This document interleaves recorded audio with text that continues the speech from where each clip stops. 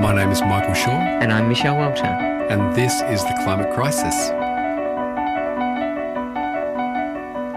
I think the thing that gets to me the most is that there is no plan. There is no plan in place. So yes, they aren't doing anything about trying to stop climate change from getting worse by cutting emissions and closing the coal industry and so on.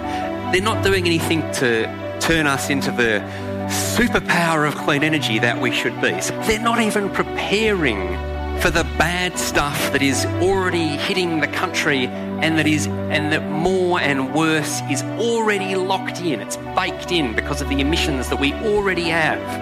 There is no plan. We are a country in a state of emergency and there is no plan. I mean, why, when the smoke is breaking on Brisbane or Melbourne or Sydney, why is it left to the luck of who gets to Bunnings first to see which of our children are going to suffer from smoke inhalation? Why? Because there is no plan. Why are we in this situation of having inadequate resources to respond to the megafires? Because there is no plan. There is no plan for dealing with the encroaching of the oceans and the waters on our cities. There is no plan for dealing with conditions of a drying continent that are not going to get better anytime soon. There is no plan. There is just a tissue of nonsense.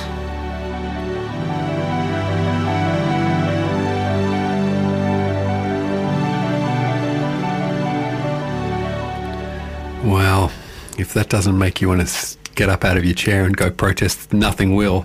That was the voice of David Ritter, who we heard speaking at Woodford at the start of this year. Yeah, David Ritter is the Chief Executive Officer of Greenpeace Australia and Pacific, and he's written a book. He's written a few books, but his most recent book, The Coal Truth, The Fight to Stop Adani, Defeat the Big Polluters and Reclaim Our Democracy.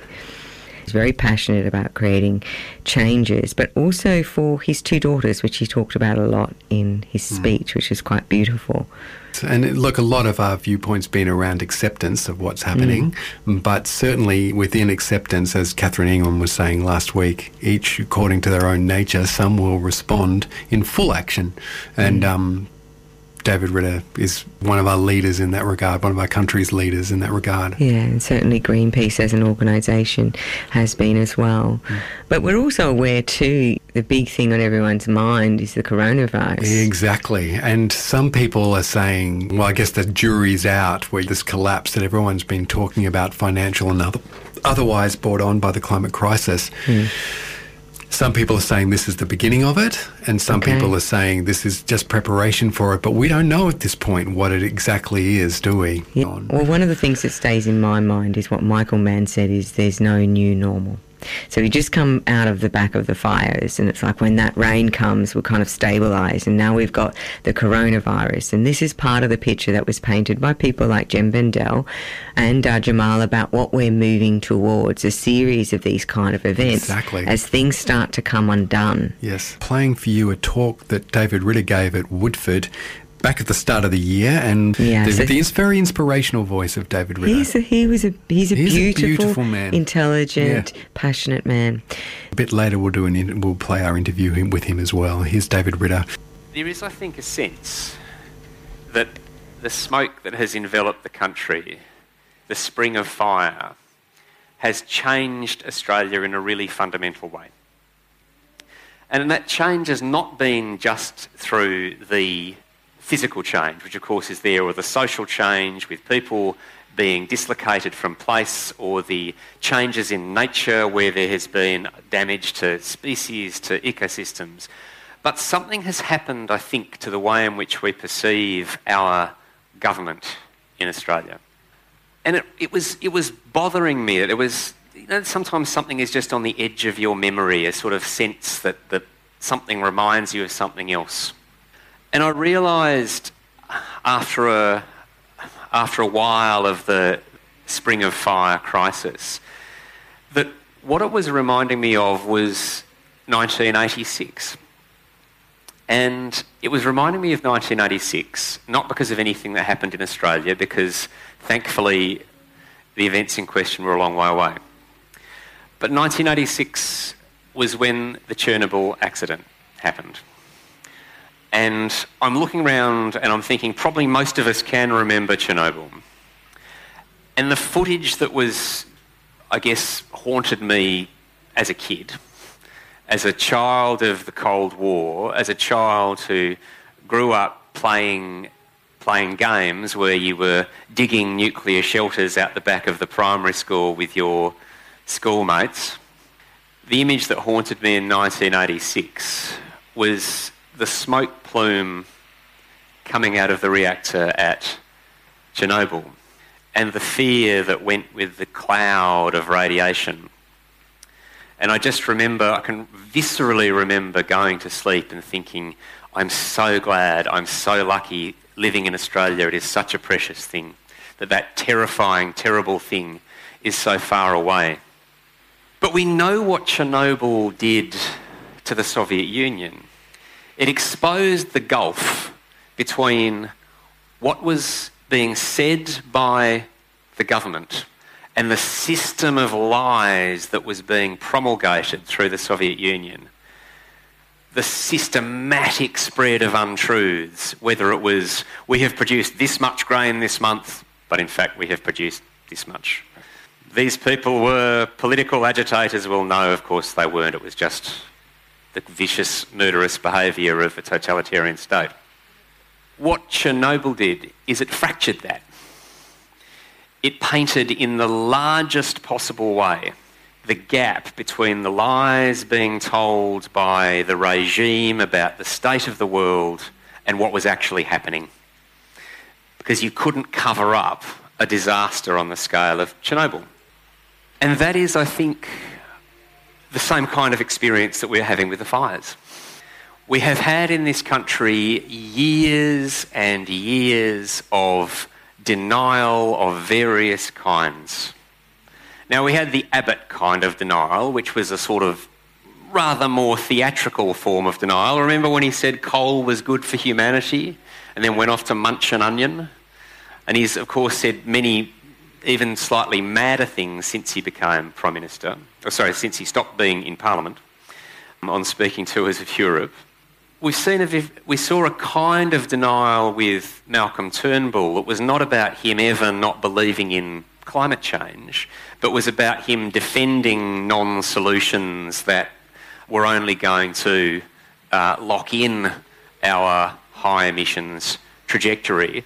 So it's a practical kind of denial. If you say, yes, a problem is real, but then you do nothing about it or in fact make it worse. And then there's the kind of denial that I guess we've seen with our current Prime Minister, and I'll come back to him in a moment. But what all of these different species of denial have rather naively imagined is that there weren't going to be any real-world consequences. So if we think about it, right, what is all this climate denial of the various kinds, whether it's outright it's not happening or whether it's at the level of, yes, it is happening, but I'm not going to do anything about it, it's all premised on the assumption that you can kind of get away with it. And maybe they think, well, they can get away with it because if it's just the melting Arctic or just happening to countries overseas or just the loss of 50% of the coral cover on the Great Barrier Reef or just the loss of 90% of the kelp forest in the Southern Ocean or just, you can kind of get away with it. But all of a sudden, you have Australia's largest population centre shrouded in smoke and children afraid. And all of a sudden you have fires on a scale that has been unprecedented, despite what everyone's favourite mad uncle or auntie might say at the Christmas dinner table, absolutely unprecedented. And all of a sudden, denial gets very, very hard indeed and exposes the gap between what everybody knows, or at least the majority of Australians, by all opinion polling, recognise to be so, and what the politicians are either saying or the way in which they are behaving. So a crisis of legitimacy, if you like. A gap has opened up between what the government says and does and what people know to be true. And we know that gap's there, as I say, through opinion polling. We know it's there because when we have uniformed emergency service workers and local government mayors coming out saying there is a gap, and when comedians are saying what everybody knows, what is, if you like, the common sense in the community, but it's not being admitted or it's being kind of denied by political leaders, then we know there is that gap. So this is the extraordinary position we are now in Australia. I think we are in a kind of Chernobyl moment. And above all, what that Chernobyl moment showed in the Soviet Union is it not only showed the gap between what the government was saying and what was true, but it showed that the Soviet government was prepared to jeopardise the lives of its citizens to avoid any risk of losing power. Our government has been doing that. I am very fortunate to work with a fantastic group of people at Greenpeace, and I'll talk a little bit more about that good fortune and what Greenpeace sort of is and what it does in a little while. But one of those terrific people at Greenpeace a few weeks ago did a little piece of research. And what she wanted to do was just to check how many times had Australia's political leaders been warned by experts that a failure to reduce emissions would contribute to the creation of catastrophic fire conditions. And it turns out that since the election of Tony Abbott, and don't worry, there were more under the Gillard-Rudd and other governments going back, but let's keep it neat. Let's say, starting with the election of Tony Abbott, 18 separate top-level scientific warnings that a failure to reduce emissions would contribute to catastrophic fire conditions. And that's putting to one side all the other risks that are associated with global warming that we know about. So let's just step back from the usual kind of argy-bargy about climate action for a moment and just think about what that means. It means that very plainly we have political leaders in Australia who have ignored warnings of the likelihood of direct harm to the lives and livelihoods of the Australian people. They have simply ignored those warnings. Now, what would happen to you if you were a doctor and you ignored warnings like that of threats to the lives of your patients? What if you were a lawyer or an engineer? In society in general, we don't actually allow people to just ignore warnings like that. They are held to account.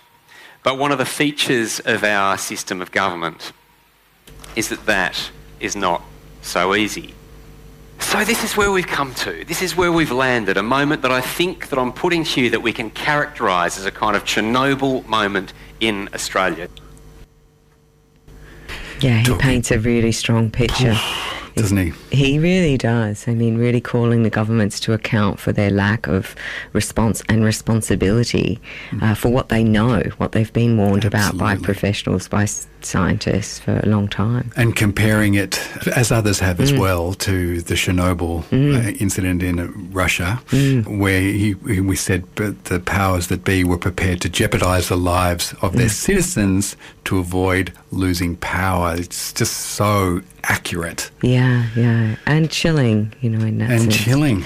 And also, as we said at the start of the program, so different in their approach to COVID-19. Yeah, absolutely. But it's all safety first on an individual level, you know, but not looking at putting the climate first, because if we don't have a safe environment and biosphere to live in, then there's going to be no safety. As some have suggested, COVID-19 hits the rich and poor at the same time. I suggested that. You suggested that. That's why they're concerned. It doesn't discriminate.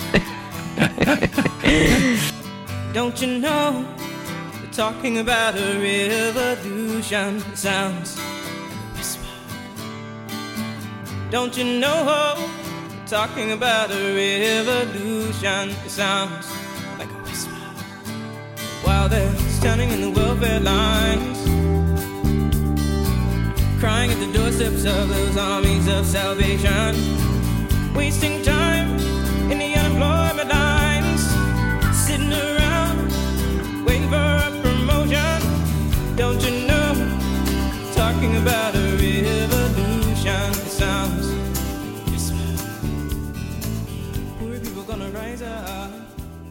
We've seen begrudging denial and then begrudging acknowledgement, and then we've seen most recently this, well, yes, I do acknowledge it. I've always acknowledged it.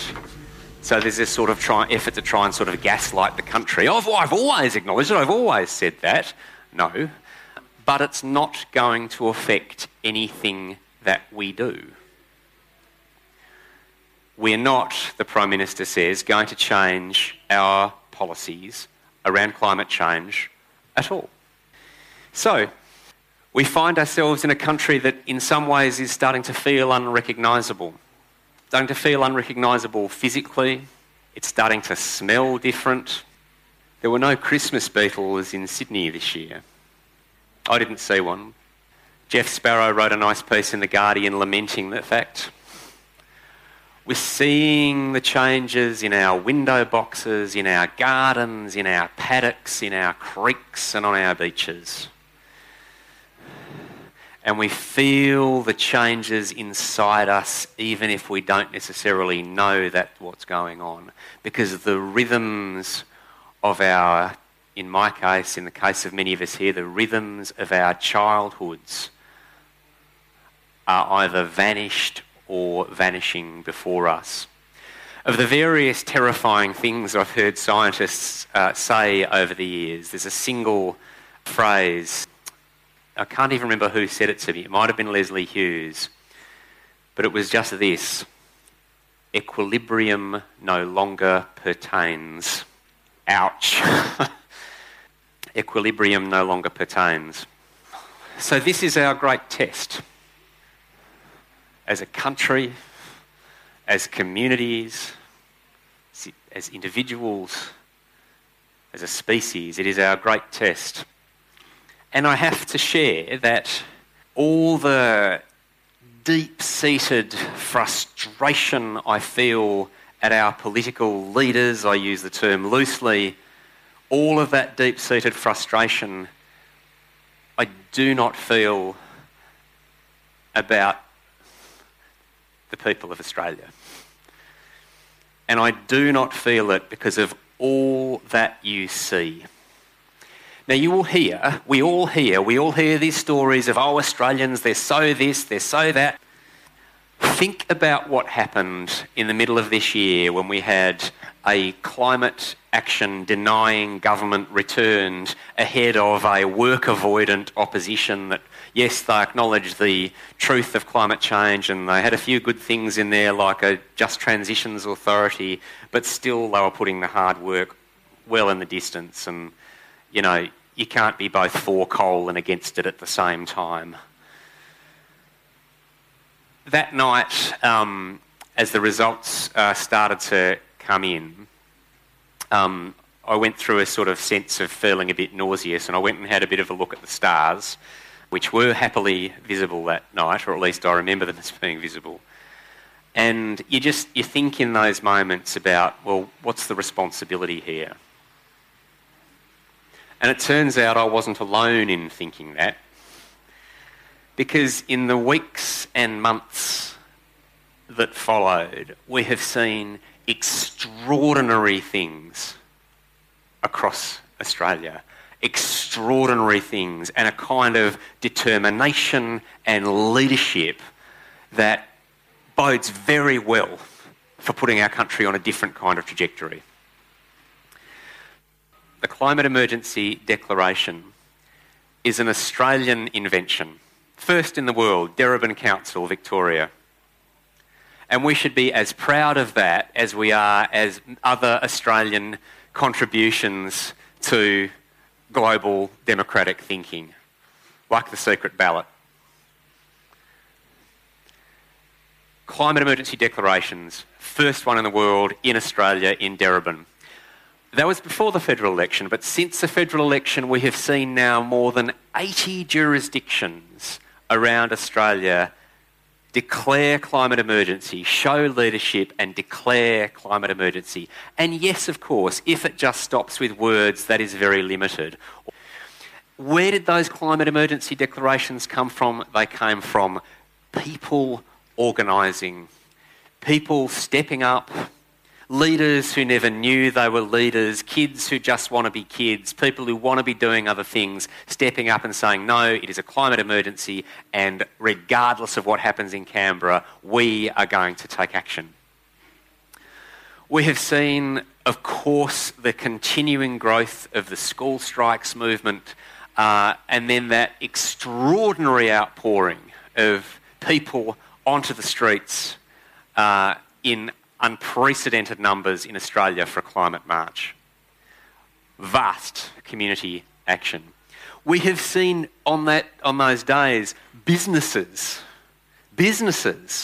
calling for employees to join a strike. Now that sort of thing doesn't happen that often, but there they were, the coalition of businesses called anything but business as usual. We are not being authentically and sincerely and honestly represented by the leaders who take office in Canberra. We are better as a country than this. So a vast majority of Australians believes in a different way. It is our prosperity, it is our well-being, it is all that is best about us as a set of peoples, as a country. It is in our economic best interest to head for 700% renewables and not to keep digging up coal out of the ground. I mean, you hear these people who want to keep digging up coal out of the ground and you think to yourselves, were you the people who wanted to keep a chamber pot under your beds rather than install a flushing toilet? We can just do a lot better than coal. It is a dirty, filthy, murderous technology that is killing people every day. 293 people a year in New South Wales alone from air pollution from coal-fired power stations. We have the worst pollution controls on coal-fired, coal-burning power stations, worse than the US, worse than the EU, worse than China. That is our Australia, but this is not the Australia we have to be. So, what are we going to do about this? Collectively moving forward, we as a country do not need to settle for the second best that is there in Canberra and the nonsense that is being propounded by that regime. We go through and we go round, and we do this by continuing to sweep through the institutions, local councils, universities, businesses, galleries, festivals, deciding to buy 100% clean energy to change the economics of the system and to change the public story. We don't do this to stop the bad.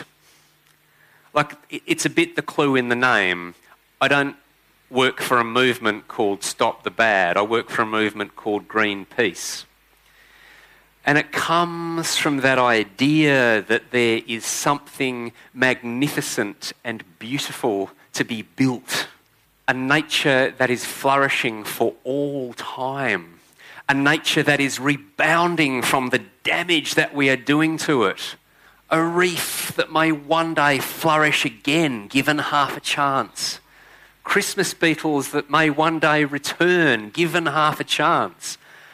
And people who are able to flourish with time and space. This is what we're in it for. This is what's to play for. It's all on the table. So let's make 2020 really count. Let's make it that year when we did things together, collectively, with kindness and generosity to each other, that shifted the dial, that moved businesses to commit to clean energy, 100% clean energy by 2025, that moved galleries and museums to cancel their sponsorships with fossil fuel, that changed the country, that started to build the place that we know we can be, that we want to be, that is the best of where we come from, and that is the best of where we can still yet imagine ourselves being. Let's make that our 2020.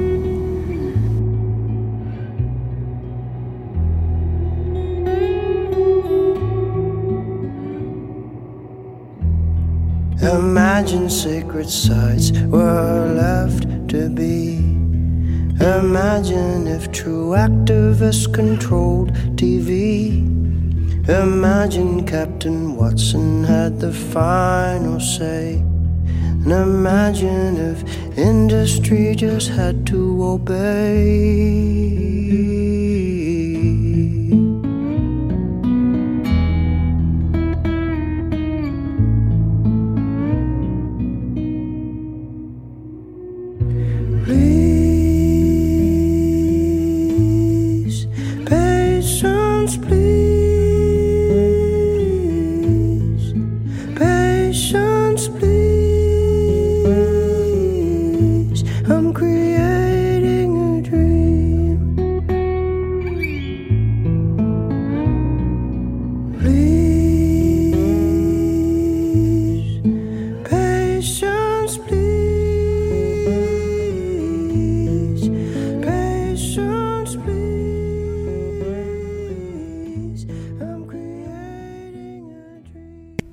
We were really fortunate. We got to interview him after his talk, and he gave us a lot of his time. So we're going to play some selected bits from that interview. I'm with David Ritter, leader of Greenpeace Australia and Pacific. Certainly when we're talking about democracy, one of the things you spoke about, there's this emergency and there's no plan. Is Greenpeace also talking about adaptation as well as mitigation? Well, I think we need to be adapting in the sense that we have to start building resilience into our societies. And as Naomi Klein likes to say, the world is going to get hotter, but it doesn't necessarily need to get meaner.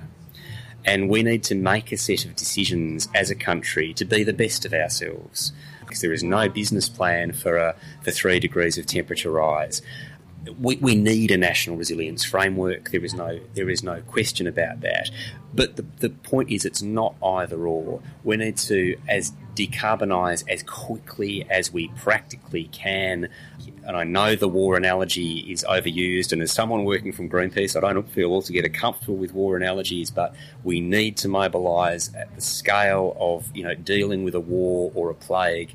But we need to do that at the same time as we are starting to build resilience into our system, because warming is already locked in. I mean, even at where we are now, catastrophic fires, half of the coral cover on the Great Barrier Reef, the state of the Murray-Darling, where, again, the root cause, I mean, there are other causes in there as well, but the root cause of climate change, we need to start building a resilience.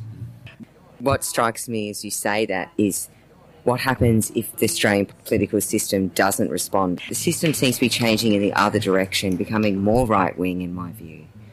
Well, I mean, even the right-wing thing is interesting because true conservatives would actually want to do a bit of conserving.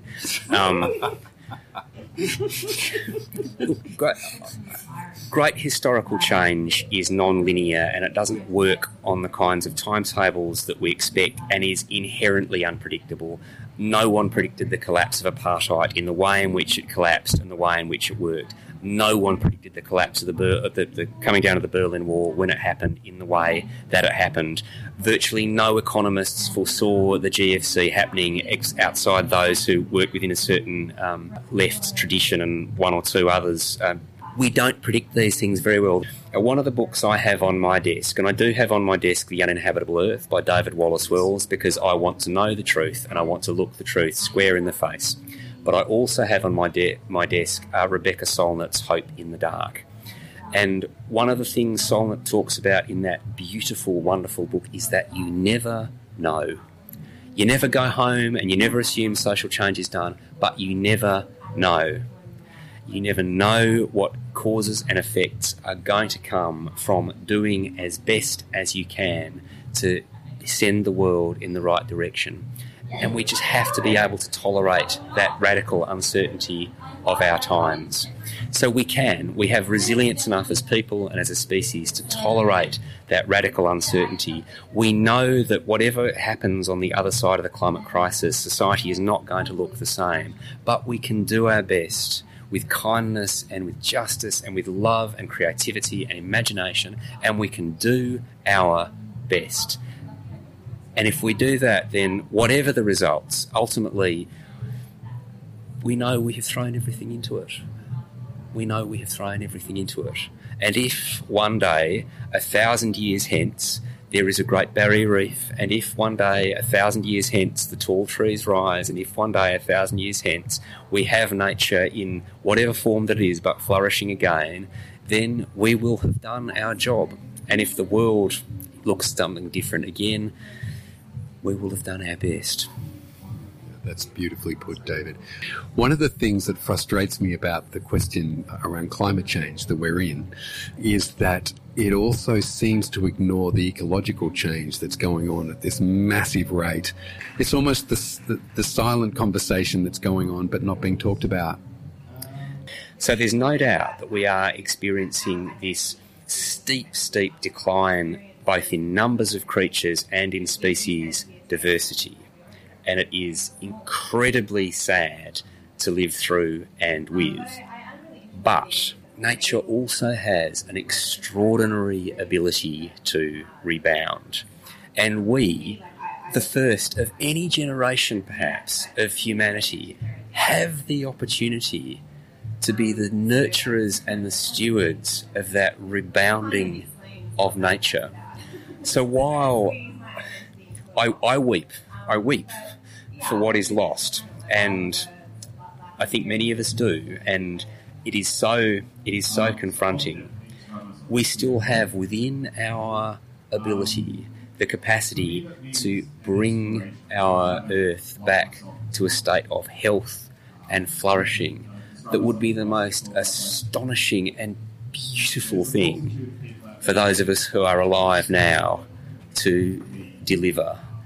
So again, let us just set about that task. Your article in The Guardian, which is a great article, I really enjoyed it. You said the Australian government has made threats of political repression against climate activists. And being a climate activist, I got a bit alarmed. Yeah, look, unfortunately there's now quite a long history of Australian governments cracking down in a really quite vicious and undemocratic way on what is healthy democratic dissent in a country with a very proud tradition of healthy democratic dissent, including civil disobedience, driving social change, whether it's rights for women or the abolition of white Australia or land rights or our contribution to ending apartheid or any number of other things, a very proud part of Australia's democratic and political tradition. When he came out to Australia in 2016, the United Nations Special Rapporteur on Human Rights, Michael Forst, said he was, and I'm quoting, astonished at the level of attacks on environmental defenders in Australia, that he was astonished. And he went through then a number of not just repressive measures, but just the political vilification of people who just love nature and who are trying to protect the country that we love so dearly. It's interesting talking about ways that we can express our dissent about what's happening and that being shut down, and in another way is through climate justice. I'm sure you're probably aware in the Netherlands, the group Agenda sued the government for lack of climate action, and they actually won. So do you think this will ever happen in Australia? Well, we have different legal systems, but I think let's talk for a moment in terms of hypotheticals, or just to pose the question.